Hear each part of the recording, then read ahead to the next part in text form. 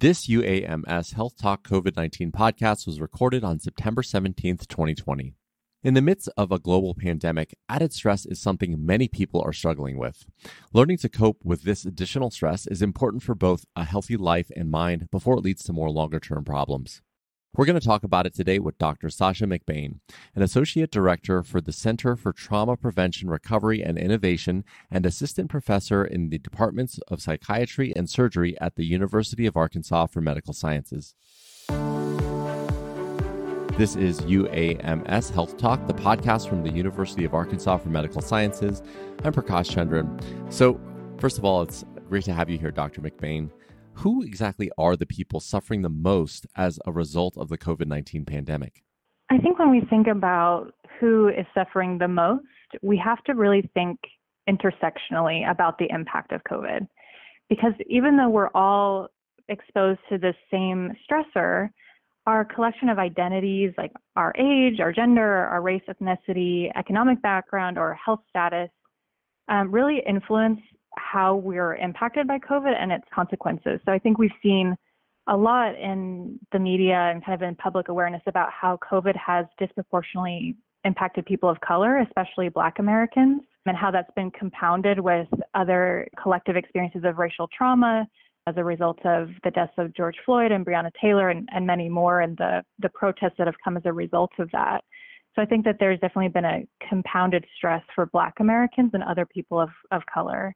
I think especially relevant in this last month is thinking about teachers and students as we think about schools reopening and in some cases closing again. So there's this kind of uncertainty about what it means to go back to school, and teachers and school personnel and kids are trying to navigate all of this. And then we think about, our healthcare workers who are still experiencing significant stress. So I don't know if there's a most, but these different groups are experiencing COVID through these different factions and lenses that are making it difficult and are compounded by other parts of their experience.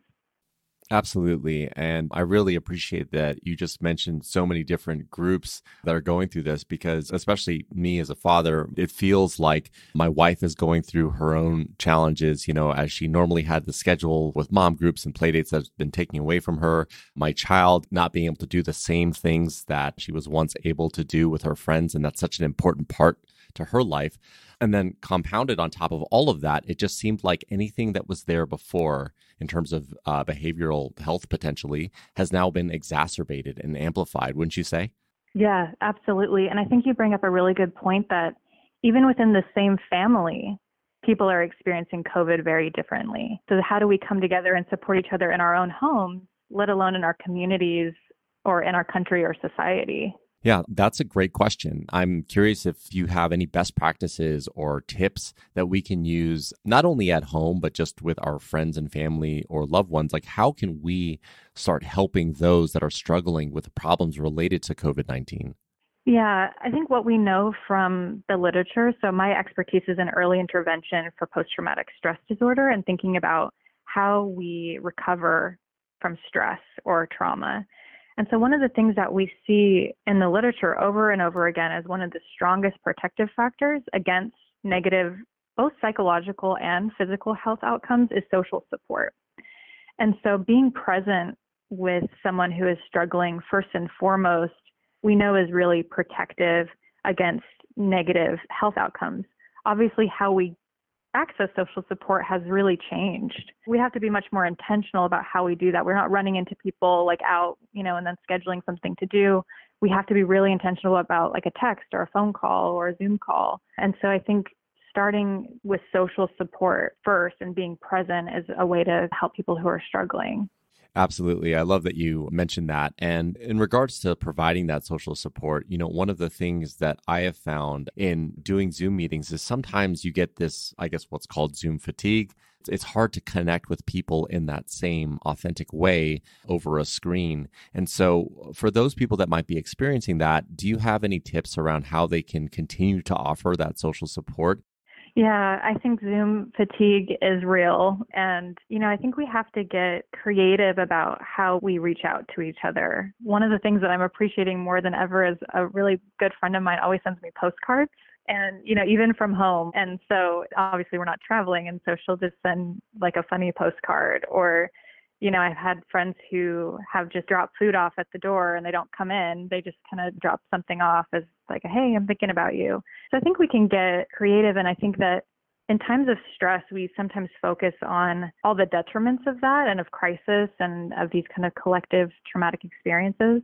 But people also get really innovative and creative and find other ways to connect. And so I think highlighting those pieces of this experience as well is important.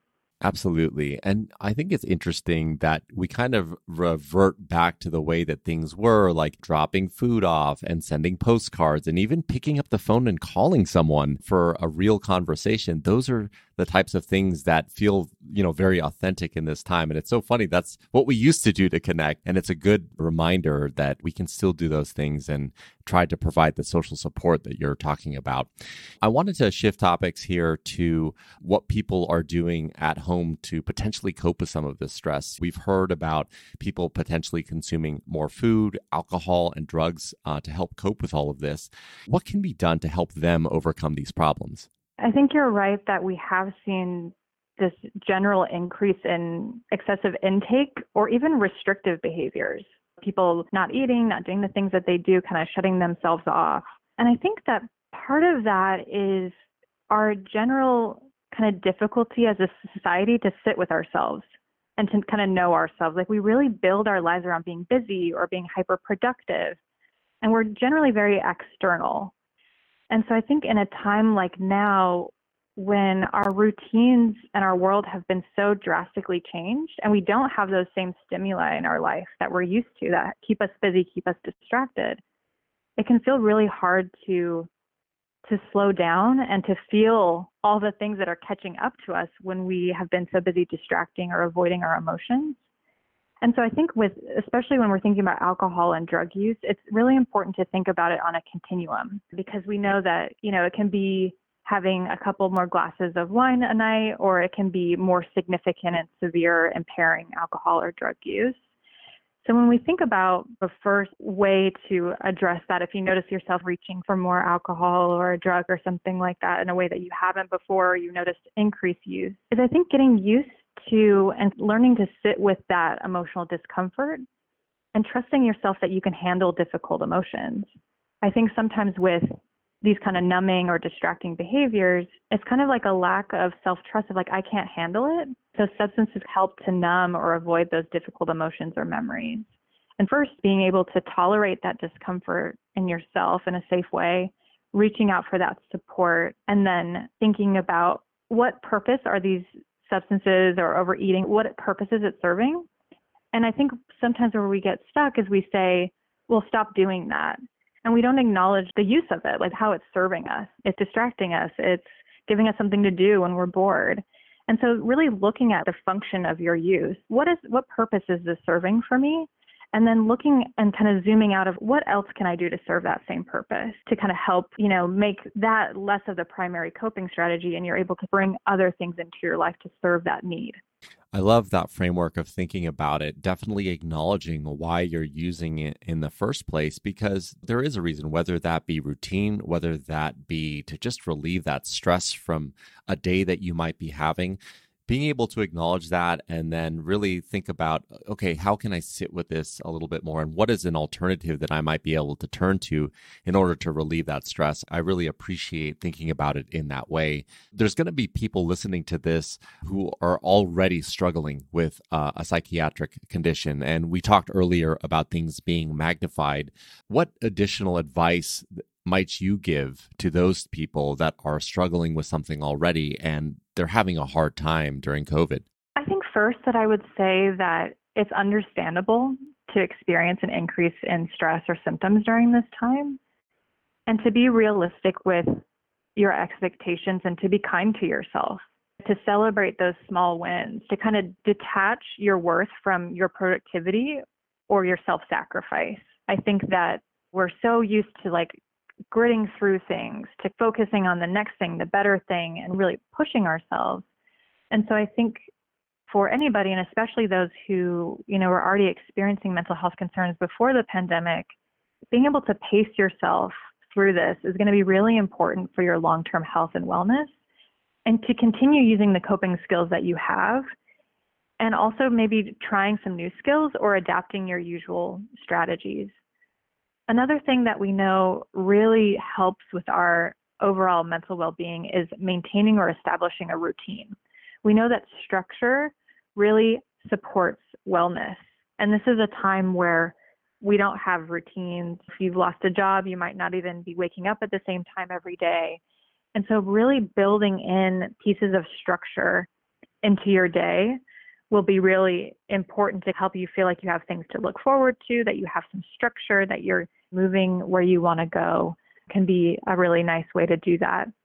I also want to plug some resources related to if you feel like your coping strategies aren't working or you need some help to figure out how to cope. UAMS has a lot of resources. So there's RConnect, which is a new televideo service that actually provides free brief mental health services to anyone in the state of Arkansas. So this is a really valuable resource. And so you can access RConnect and have free services for a brief amount of time. And then if you need more, they can connect you with other resources in your area. And somebody is available 24/7 to answer those calls. That's a fantastic resource. As we close here, I always like to ask, if there's one thing that you could leave our audience with, a piece of advice, or just something that you really want our audience to take away from this conversation, what might that be? I think of Aesop's fable, The Oak and the Reed, where if you're not familiar with that story, it's this idea that in a really bad storm, the oak tree that's really rigid, it can be destroyed in the storm. It can be toppled over with the wind or the water, whatever it is. Whereas the reed is flexible and it moves with the wind and it can survive the storm. And so I think right now being adaptable in terms of your mental flexibility, but also how you're navigating the world can really make a difference, and kind of softening your thinking around, I'm not doing the best that I need to be doing. I should be doing this. I need to push myself further. That might work in some instances, but because we're surrounded with so many stressors right now, it can actually have more of a harmful impact. So being a little bit more gentle and flexible with yourself, the people in your life, and how you're navigating this time, I think is really the most important thing that we can do, and then add all these other skills and resources on top of that. Well, Dr. McBain, I truly think that is a perfect place to end. Thank you so much for your time and your informative advice today. I truly appreciate it. That's Dr. Sasha McBain, an Associate Director for the Center for Trauma Prevention, Recovery, and Innovation, and Assistant Professor in the Departments of Psychiatry and Surgery at the University of Arkansas for Medical Sciences. Thanks for checking out this episode of UAMS Health Talk. For more information about this topic, visit uamshealth.com. And to access the RConnect service, that's ARConnect, mentioned by Dr. McBain, please call 800-482-9921. If you found this podcast helpful, please share it on your social channels and be sure to check out the entire podcast library for topics of interest to you. Thanks, and we'll talk next time.